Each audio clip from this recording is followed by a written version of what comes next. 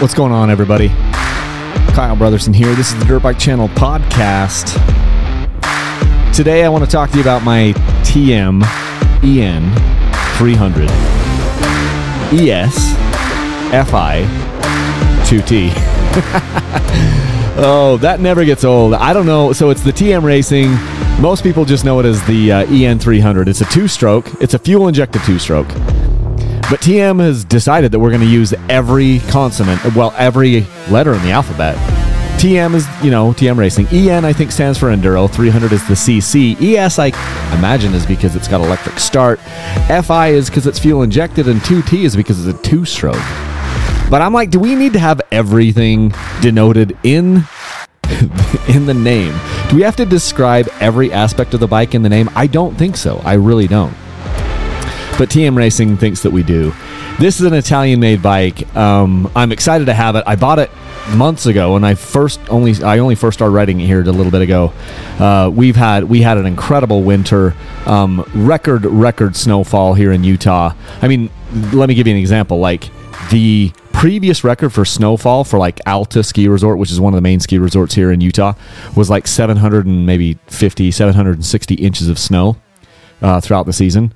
We had over 900 inches of snow. So it was a crazy year. And then because of that, we're probably 6-8 weeks behind our kind of riding schedule. And then I was moving, I bought a house and a shop and things here in the last little bit. And so I've been really busy doing that. And it's hard. It's hard getting all that stuff kind of done as a business owner and as a single dad and trying to balance all those things. So it's been difficult as far as like getting content out and doing the writing actually. But now I think we're on the other side of that and going to be able to get a lot more writing content and writing footage and things done as we get into this summer here. Coming back to the TM though, these bikes, people have been asking me to do a review on a TM bike for many, many years. And I had never even seen one in real life, like never seen one in over 12 years of doing this. The first TM that I ever saw was the one that I bought. And so that was kind of crazy. There's not many of them that come into the US, maybe only 500 or so, 500 of these bikes. Don't quote me on this, but I think it's somewhere around a few hundred, maybe 500 of these bikes come into the US every year, spread across the entire model range. And I'd never even seen one before getting mine. So it was great to actually have one in house. These are hand-built motorcycles. It's almost like they're custom. It's almost like it's some of the users or people that own them have kind of said it's almost like a kit bike or something.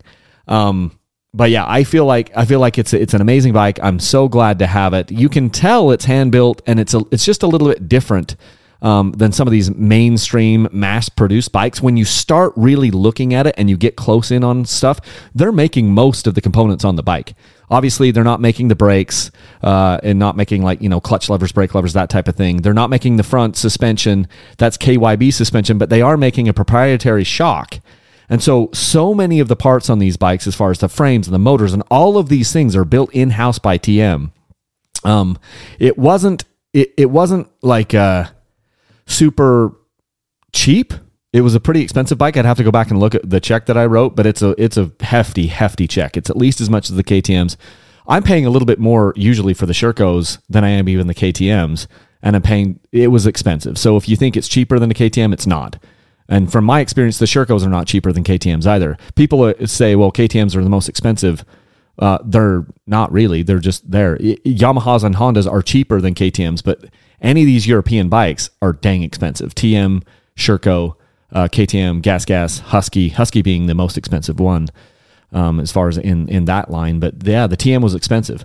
But it does come with some pretty cool parts on it, which we will talk about. And I will also tell you what bike I think this most likely resembles, or what it feels most like at the end of the podcast. So stay tuned for that. Hey, and sponsor for this podcast is me, Kyle. I don't have a sponsor for this podcast at this moment. But you can support Dirt Bike Channel, this podcast, the YouTube channel, and everything that we're doing really easily by going over to my website, dirtbikechannel.com right now. You can buy any of the gear over there. This will be a sweepstakes bike for June, this Sherco, as well as a KTM 300 XCW. But one of the things I wanted to call out is probably the best and easiest way, one of the best ways for you to support Dirt Bike Channel is by using my links to Rocky Mountain ATV. Rocky Mountain ATV stocks more stuff than basically anybody else in the nation, tires and gear and tools and all of the things that we need to keep our bikes going and keep this hobby going. And if you go to my website, dirtbikechannel.com, I have a shop Rocky Mountain ATV link right there on dirtbikechannel.com. It's up at the top, and that puts a tracking cookie in your browser, whether you're on mobile or on your desktop. And once you click that link, then anything that they sell at Rocky Mountain ATV gives me credit. So I do have some lists of things over there of things that I've used throughout the years. You don't have to buy that stuff. You just click on my link. It's also on my email signatures, but if you click on those links, then you can buy anything they sell at Rocky Mountain ATV.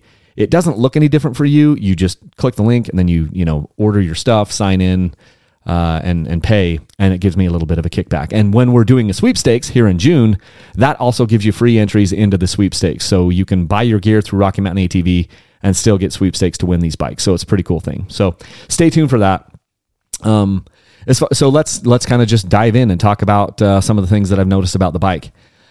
It weighed in at 245 pounds full of fuel on my scale. So if you go to dirtbikechannel.com, you can see I give a weight comparison for most of the bikes that I buy. Every once in a while, I'll forget and not weigh the bike before I start installing parts on there or taking parts off of them. 1 second here. Got to wet the whistle. But this bike came in at 245 pounds. So if you go to my website, it's under resources currently, as the main menu item, and then dirt bike comparison. So 245 pounds on that bike full of fuel. It's 10 pounds lighter than the YZ450FX I most recently weighed on there. And it came with a radiator fan installed, and it came with a skid plate. The skid plate did not cover the linkage, but and it also has electric start, which we know, and a kick start. Has some really, really lightweight handguards too. I think the dealer put those on. I'm not sure if they come fact because they're not like made by TM Racing. But it does have those things. So kickstart, electric start, a skid plate, a radiator fan, and then full of fuel. It was 245 pounds. I think that's pretty good. That's 6 pounds heavier than my 23 KTM 300XC. But the 300XC didn't have a radiator fan. And doesn't have a skid plate, I don't believe. Maybe they have the little skid plate on the 300XCs now. Like it would be a real comparable skid plate if it does. But point is, for a bike that isn't mass produced, that is basically made in-house, custom bike made in-house, I think 6 pounds over what the KTM is actually pretty dang close. And I was pretty excited about that because if you took the radiator fan off, it would be within 3.5 or 4 pounds, so that's pretty cool.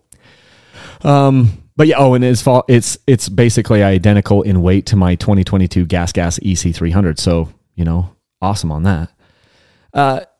Interesting things about the bike, and this is one of the weird things that I was trying to figure out with the dealer. He was giving me a rundown of it. The power valve. So it's an electronic power valve, and it's a little bit weird because it tries to reset its range function every time the power goes off the bike. So if when you start the bike up and it's warming up, it does a little calibration of the power valve, opens all the way up and then closes back down or something like that. And it does it every time the bike starts. So every time the power is essentially killed to the bike, the ECU says, oh, we have to restart everything. And it does this little calibration motion. And so this could be a problem if you stall the bike on a hill climb or stall the bike in a really hard enduro situation and then just boom, then you hit the bike again and you try to go immediately. The bike's not going to have any bottom end because the power valve is going to be all the way open. I don't know why. And it's funny because the dealer was like, we have been asking them to fix this ever since we started selling these things for the last few years. But TM hasn't fixed it yet. So what my dealer did, and there's some other people that have had some solutions for this. What my dealer did is he installed an arming switch, which is essentially you can turn the bike on, hit that arming switch that he kind of installed on the front of the frame, and it makes it so the bike doesn't know it ever turns off. So it would then run your battery dead if you left that arming switch on.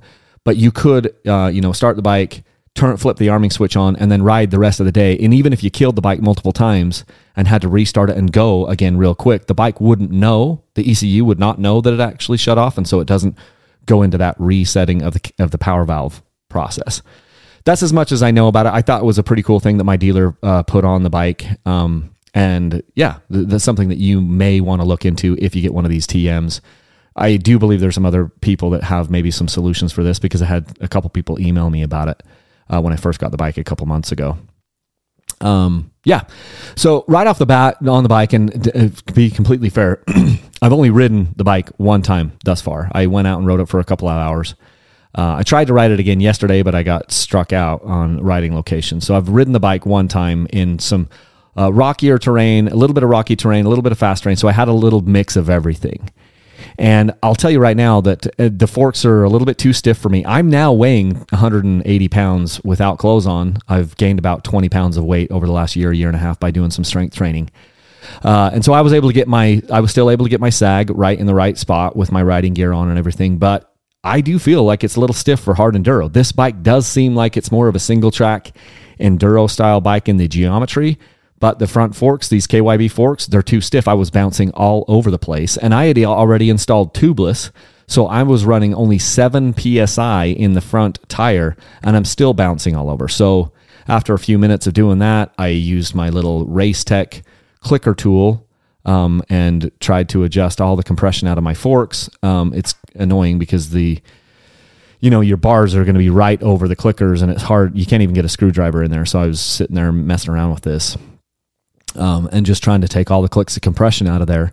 And it was a little better after I did that. But I mean, for the rocky terrain that I was on, it's just too stiff.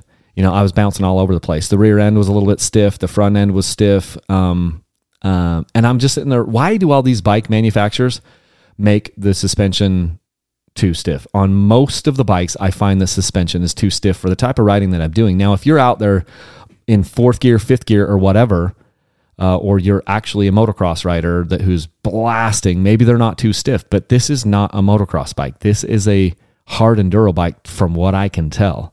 The way it feels and the way that they have the geometry of this bike and the way that the motor is set up, this is not like a super go fast bike. This is a technical, nasty, harder enduro type bike, but the fork doesn't resemble that. And I'm just like, I don't get it. I don't get why that is. Other things, the bike seems to be pretty front end biased. What do I mean by that? I mean, I'm not saying it's really out of balance, but I would say that it just there's more emphasis on that front wheel. It's got more of a stink bug feeling where the rear end is high. This is kind of what we had on the 2019 KTM XCWs, 2019, 2018, those XCWs. It feels a lot like that. Maybe not quite as bad, but you can tell it's there's a lot of front end traction.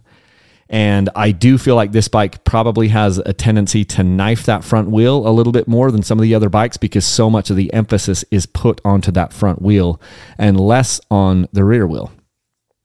So you got your front end super tight and nimble, and it feels like it is nimble, more of a single track, go slower, hard enduro or soft enduro bike. It feels more like that than like a flat out desert machine that is super, super stable at speed.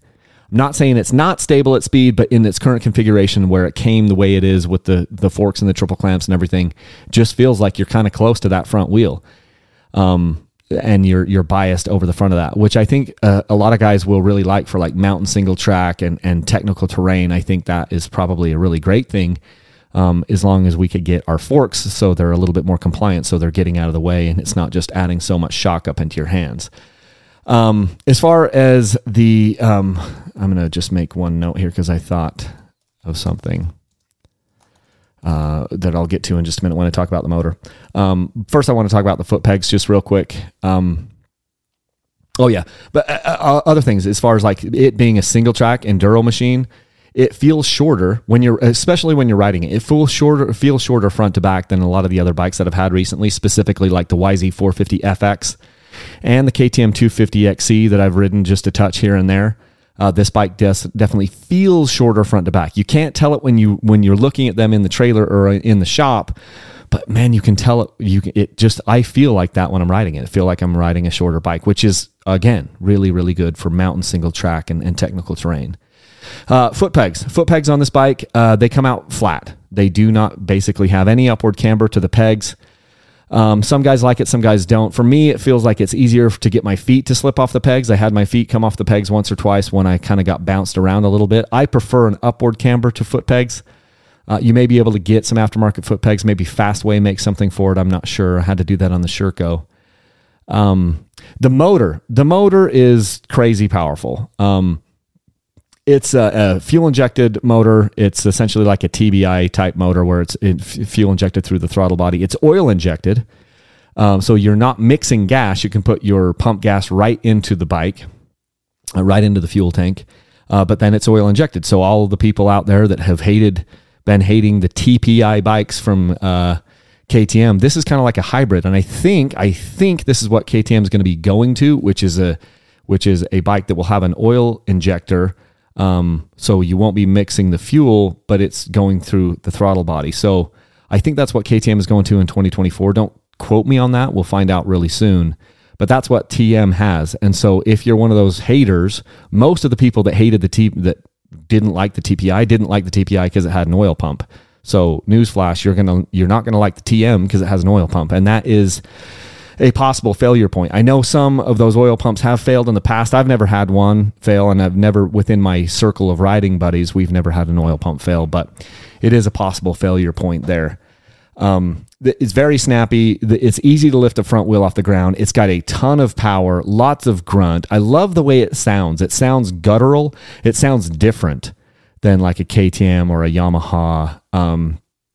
It has a really nice sound to it, and it starts very quick. And it's very like lively to just like boom, hit the starter, and it's starting really quick. I need to adjust my idle up a little bit because it idles a little bit too low. Haven't gotten to that yet, but I'll do that probably on my next ride. Some people have asked about the vibration, like is it counterbalance? Well, they may say it's counterbalance, but it vibrates significantly more than a KTM or a gas or a Husky. In fact, nobody has figured out the counterbalancing thing anywhere near as good as what KTM has. Beta's bike vibrates more. Sherco's bike vibrates more. TM's bike vibrates more. You know, obviously the Yamaha vibrates. They didn't ever claim that they counterbalance their YZ250, but all of the other companies have claimed a counterbalancing feature at some point after KTM did that to theirs on the 2017 model year. Everybody's had so many years to get this right, and nobody has come close to getting their bike to be as smooth and vibrationless as KTM, and this TM is no different. It feels kind of like an older 2015, 2016 KTM motor as far as the vibrations. Feels a lot like a Sherco and a Beta. So it's not a reason not to buy it, but just know that if you think, oh, it's going to be super smooth, it's not going to be as smooth as the KTM Husky gas motors. So as far as just the vibration goes, but it's still an amazing motor. It's absolutely incredible. You got to ride one to feel it. Tons of power there, lots of low end grunt on the bike that I've got, and I really, really like the motor. It's definitely a bright spot, but don't think it's going to be like vibrationless or electric feeling like the KTM line. They've got Brembo brakes on these bikes. Front and rear, which is great. I love to see that. It's also a Brembo clutch. But interestingly, it was the second bike in a row that I've had that had a Brembo brake where there was a little bit of air in the lines, which is weird. I've had so many of these bikes and the brakes are always like dynamite from the factory, but I had on my 300 XCW that I've been messing with a little bit. Its brake was super mushy, and obviously it's a Brembo brake. There was air in the line. This Sherco, same thing. So I was just pulling my lever basically all the way back to my finger. I didn't notice it until the night before I went out to ride it, and at that point I didn't want to like bleed it then. But it wasn't great out on the trail, and so I came home, washed the bike, and then I bled the air as good as I could out of that brake line to make it better for my next ride. So that's a really good thing. Let's talk about plastics for just a little while. I don't love white on bikes. I'm just going to be honest with you. I love the blue. It's kind of like a sky blue that the bike is. It's got a blue seat. Really, really good looking bike, despite the fact that it's white. And I think I'm just being easy on it because it's one of the reasons why I don't buy typically the Husky bikes is because it's mostly the same as a KTM and a gas and it's mostly white, and I don't love white. I just don't. So that's something that I don't love about the bike just because there's so much white on it, but it's unique and I love the kind of sky baby blue on the front fender and the seat. and even the fork guards, but the rest of the bike is very white. And I could use a little bit of extra color on there. One of my favorite parts about the bike is the blue anodized Excel wheels. They're the Tedesco or whatever they're called, or Takasago, I guess it is, wheels, Excel wheels. And those look really, really sharp. Super, super sharp. It would have been cool if they would have done the blue hubs. They didn't. And then it's got the Cyclops looking headlight. It's ugly. The headlight, I'm sorry if you're a TM fanboy, but that headlight, I don't know how bright it is because I haven't ridden it at night yet, obviously, but the headlight is ugly. So I would probably be swapping the headlight out for something else, or just putting a number plate on there if I'm not riding at night, because it just looks kind of weird on the bike. Yeah, there's a trip computer. It's showing me It's showing me it's in kilometers. I got to figure out how to change it over to miles, because I'm looking down and I'm like, oh, I'm doing 100 miles an hour. No, I'm doing 100 kilometers an hour. But yeah, so that's kind of the looks of the bike. But the plastics are a little sharp in places, like specifically on the rear fender. You know how sometimes you'll grab the rear fender to take it on and off stands and whatever? I've nearly cut myself. In fact, I think I do have a little bit of a cut on my pinky finger from lifting it off the stand the last time I did it. So the plastic is kind of sharp in some places. So I probably need to take a little bit of sandpaper in a couple spots and just kind of take some of the sharp bits off, which is kind of weird. It doesn't happen with basically any other bike I've had. And it does seem like the plastic is a little bit more brittle. I haven't dumped it yet, but it does seem more brittle than some of the bikes I've had so far. I put a TM Racing skid plate on the bike to cover the linkage, and I also put a TM Racing radiator braces on the radiators, which is cool because it has the AXP radiator braces have this kind of strap that goes back behind the radiators to kind of give it some stability there, which is cool. The dealer, it comes basically able to go street legal. So it had mirrors and a horn and signal lights and a taillight holder. The dealer took all that stuff off for me. So if you weighed your bike with the signal light stuff on it and the tail light, with the signal light, I mean the what do you call it? I can't even think of it. License plate holder. If you weighed your bike, it would be heavy, with the horn too. So it's got the switch up on the handlebars it's got a switch for a horn, and it's got a switch for high beam, low beam, and the switch for signal lights. So yeah, it's kind of like the same switch I think it looks like it's the same componentry that I had on the beta, the last couple of betas that I've had. So yeah, the plastics aren't quite done as nice. Some of the plastics on my fender, up on the radiator shrouds started to come off even in the first ride. So before I'd even washed it, some of that stuff was starting to peel up, which isn't great. I would like that to last a little bit longer than that. As far as like the rider cockpit, my hands and feet feel pretty darn close together. And the triple clamps and I'm 6 feet tall.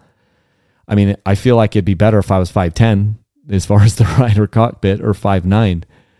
So if and my triple clamps don't allow for me to move the handlebars at all.